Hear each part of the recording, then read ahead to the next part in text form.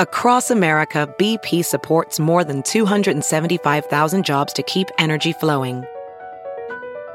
Jobs like building grid-scale solar energy in Ohio and producing gas with fewer operational emissions in Texas. It's and, not or. See what doing both means for energy nationwide at bp.com/investing in America. I'm Rachel True. And I'm Trent Venegas. And you're listening to Quoting Gene Roddenberry, the 100-day podcast that celebrates what would have been the 100th birthday of that guy that created Star Trek. Each day between now and the end of our podcast, August 19th, one of Star Trek's biggest icons, or celebrity fans, or both, will be quoting Gene Roddenberry. Then we're going to take a deep dive into why we think this sci-fi legend still has a lot to say to the world.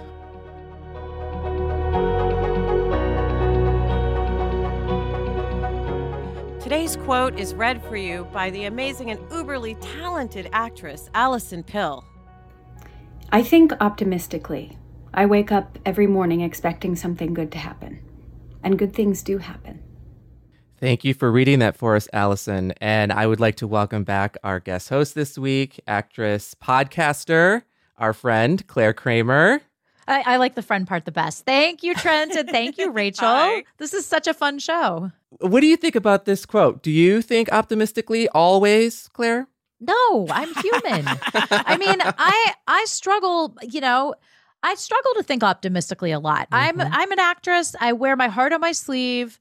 That doesn't mean you have to wear your heart on your sleeve to be an actress. It just happens to be two things about me. If I am happy, I am really, really happy. And if I am sad, I'm sad. And sometimes it is hard for me to be optimistic when I feel like the world is caving in around me. So reading this quote, and I know that some people out there will relate to what I'm saying, it's almost too optimistic of a quote for me. Okay, but Claire, I think I know what you're talking about, because nobody here is going to tell you to, girl, wash your face. And just, there was a book by Rachel Hollis that I thought was full of shit. It was toxic positivity. That's just my humble opinion. And you're right. There's a difference between this quote, which is not about that, just pretending. It's literally saying, I think optimistically.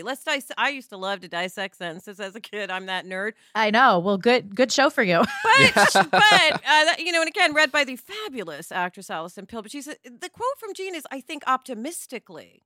I wake up every morning expecting something good to happen. So he's even hedging the bets a hair in that opening sentence. I think optimistically, meaning when I can, right? And the best and everything is lined up, and when I can be optimistic, because what Claire said is so valid. You have to feel your feelings. You can't even get to optimism if you don't examine your feelings and acknowledge sometimes the heavier stuff that goes on in life, right?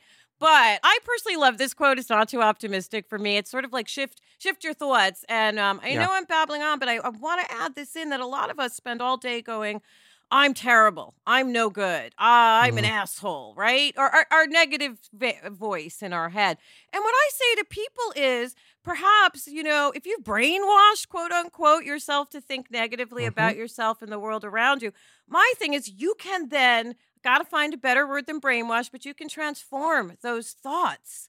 And neither one is real. Both are bull. Yes, right? Well, I mean, there's a $1 billion franchise called The Secret, if you haven't heard about it, based on exactly what you're saying, Rachel, But The Secret 07, which is what I call it, because it's so specific to a time in our lives right before the Great Recession, right? Yep. And people bought into that hook, line, and sinker, which is great, but not really, because that The Secret, all respect to the Oprah, left off the other part of how we manifest and what we do. That told people, just think you want something. Little Timmy wants a bike. He thinks about it. A bike shows up. That does not happen. In the real world, little Timmy got to get a goddamn job to help contribute for that bike, or at least do some dishes, or so, you know what I'm saying? Help, like, it's active. Being optimistic is an active thing. All of this is active, and The Secret kind of taught us to be passive. It also said, if something bad happens to it, it's because you thought it, you attracted it to. No, bad things happen to good people all the time. That's the absolutely number one umbrage I take with The Secret, because it terrible things happen all the time to people. To everybody. Yeah. Yeah. And, you know, what you mentioned earlier about all that negativity, it's very much like a self-fulfilling prophecy, right? If you wake up and you think, oh, today's going to be a terrible day, it probably will be a terrible day because you've already set that intention. You've already opened yourself up to looking for all of that negativity or what, you know, that kind of thing to just come in and ruin your day. So this quote, it's, I think optimistically, period. I wake up every morning expecting. So he's saying, like, I optimistically intend to wake up and have a great day. Will that always happen? No, but nothing happens in absolutes, and we have our bad days. I tend to I've become more of an emotional person as I've gotten older. Like, you know, in the 90s, I was like super like, you know, aggro, angry, you know, I know everything sort of thing, like that kind of immaturity. Youth. There's nothing like youth. Yes, youth. Wasted on the young. But now as I've gotten older, like, oh gosh, like I feel very much more empathic towards the suffering of people who I see in my life, because it hurts so much to see people drag themselves down. They have this negative, they don't see the good in them that I see or that other people see. And to me, it's taught me a lesson that if you're going to set yourself up for that kind of negativity or that kind of bad emotion, it's going to happen. You're welcoming it. But and I want if we to want to make our own magic, you can shift it. Yes. I just want to remind, sorry to interrupt, Trent, but to remind people they can shift it, because when I wake up and I go, oh, if it's a bad thought in my head, I've trained myself to almost this sounds so hokey. Go ahead and laugh at me, everybody. But I'll almost catch that negative thought like a softball, like in my head, right? Catch it like a softball. I lob it away into outer space, and then I bring in the other one, which is I can accomplish what I want today, or what I replace it immediately. And that's why I kind of call it brainwashing, because when I do this, after about 3 weeks, your brain starts to replace the shitty thought on its own. You no longer have to be conscious of it. So it is it's a learning. You're teaching yourself how to think about things. Well, it's a habit. And then you're creating a new habit. You're breaking, which they say, you're exactly right, takes 3 weeks to make or break a habit. Cognitive behavioral therapy is really what it is. And it's all for free on this podcast. And none of us are licensed therapists. Right. No, my point with cognitive behavioral therapy, though, if you've ever done it, is about accepting that if, let's say you're a negative person, that's just how your family was, just how you were born, it's not too late to shift that into. That's just what you were trained, right? So you have muscle memory of being negative. Now you got to put in some new muscle memory of being either neutral or positive. Yep. You don't actually have to be Miss Sunshine and super positive all the time, but at least getting it to neutral is better. Well, it's interesting when I look at this quote also, Gene says, and I've been fortunate, good things do happen. Well, so he's considering, we don't know the exact date of this interview, but I've got to assume it's after he created Star Trek, which was after he was a pilot. And while he was a pilot, he was in 2 plane crashes that he survived and, actively rescued people from. So he could easily say, oh, listen, bad things happen to me, 2 plane crashes, Right. But instead he's like, hey, good things happen. Like I rescued people. I survived. I persevered. And I think that speaks to the show in a lot of ways, having the optimistic point of view it does, and also stating that in order to progress as a society, as people, we have to be optimistic and we have to expect more positiveness from ourselves and our peers than we do the negativity, I guess you could say. Right. I do think looking and examining things from different sides is actually one of the ways to get to optimism, right? Because if you just think, this is terrible, I'm in a plane crash, oh my God, it's like, that's me in a plane crash. I'm going to Luke, because one of my... That was also me in a plane crash. One of my biggest fears, by the way, is to survive a plane crash, but be eaten off my flotation cushion by a shark, right? That's 2 fears in one I've combined. So, but if we look at it as, like what you were saying, Claire, that Mr. Roddenberry survived 2 planes and rescued people, so I was able to save lives today. that's the other way of looking at it. And Exactly I right. say this out of kind of a weird, heavy place because, people are always complaining about aging, right? Including me. But I say to them, I'm lucky to be alive. I have a brother who died at 28 of a seizure, right? I'm lucky. It is a privilege to still be living and standing and walking. It's a privilege. I mean, this sounds really cheesy, but I don't care. I'm just going to expose my cheesy side. Please today. do.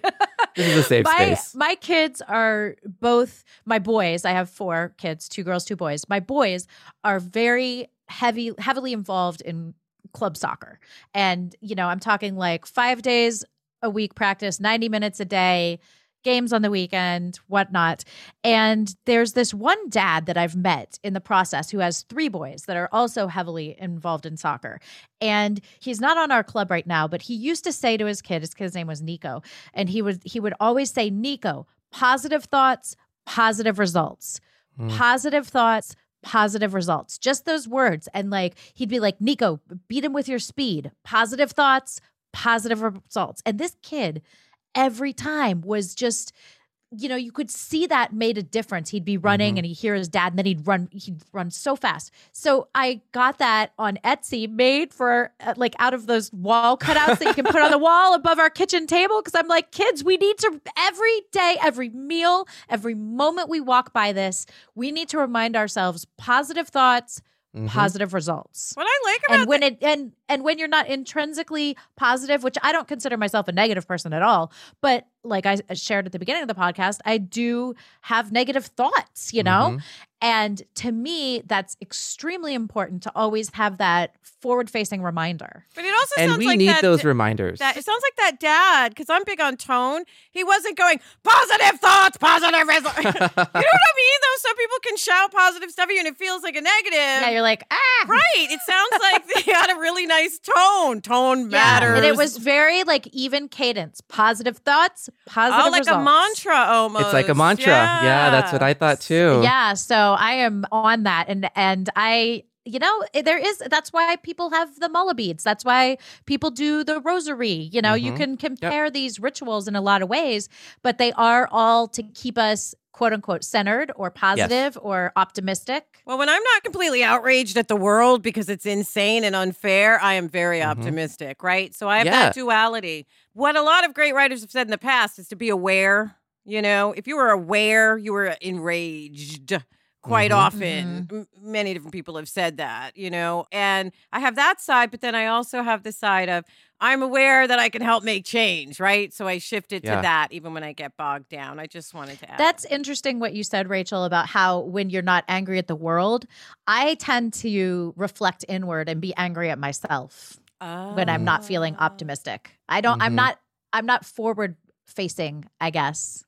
Internal, you internalize as much. it. Trent, what about you? Which are you? Are you a Rachel or a Claire? I'm a Trent, but I tend to feel like I don't internalize. No, you're right. I do internalize actually, because I used to have a really bad temper, and I used to put that out there, and it just did not serve me, my relationships well at all. And I learned to. At least I'm working on it, to be better at it. And I do tend to internalize that. If something is going wrong, it's like, oh, it's because of, I tend to internalize rather than push it out. But I love the idea about your sign, because we do need those kinds of reminders to help us to think optimistically. It can take something as small as, a broken heel, a broken nail to ruin your day. It doesn't have to always be something so big. Small reminders like that can really help us, like a mantra, to keep us more centered and happier, especially when you think about the climate of the news, particularly in recent years. The news hasn't been so great, and it's been very depressing, especially for me. And this is why I think that there are very important things like shows like Star Trek. So you can, if you're having a bad day or if you're just not feeling great, you can wrap yourself in the warmth of a comforting story, something that you can just lose yourself in. Like the shows that I love to watch over and over and over again, any of the Star Treks, particularly Next Generation. I love watching The Golden Girls, and I love watching Friends. So I can watch those out of order, as many times as I like, and I never get tired of them because it's the comfort of that story. It's the comfort of those characters. And Star Trek in particular, it's the comfort of the optimism that even though things look really, really shitty here, we can look to a future where maybe it won't be so bad. I would agree. Absolutely. When I think about the James Baldwin, like to be alive, to be outraged, to be a Negro, I go, oh God, I know. And then I go, okay, wait. You know what, though? I think that's why at this recent inauguration, Amanda Gorman was so powerful because, first of all, we saw this gorgeous Black woman, young woman, wearing Maya Angelou's ring, wearing earrings from Oprah, like just absolutely like every female icon I have, like was right there on Amanda. And then, you know, the poem was so profound to, you know, if you're brave enough to see the light, if you're brave enough to be the light. I mean, talk about another mantra. I ordered that poster for my girls' room because I'm like, girls, this is a role model for you. You need to be brave enough to see. And you need to be brave enough to be. Well, I think that's a good point to end on an optimistic note. So if anyone wants to see the video of people reading these Roddenberry clips, you can head over to Roddenberry social media on Twitter, Instagram, and Facebook. And Trent, we want to thank Claire for being a guest this week again. Thank you so much, Claire. Thank you guys. I love it. Thanks. And we hope you'll join us tomorrow for another episode of Quoting Gene Roddenberry.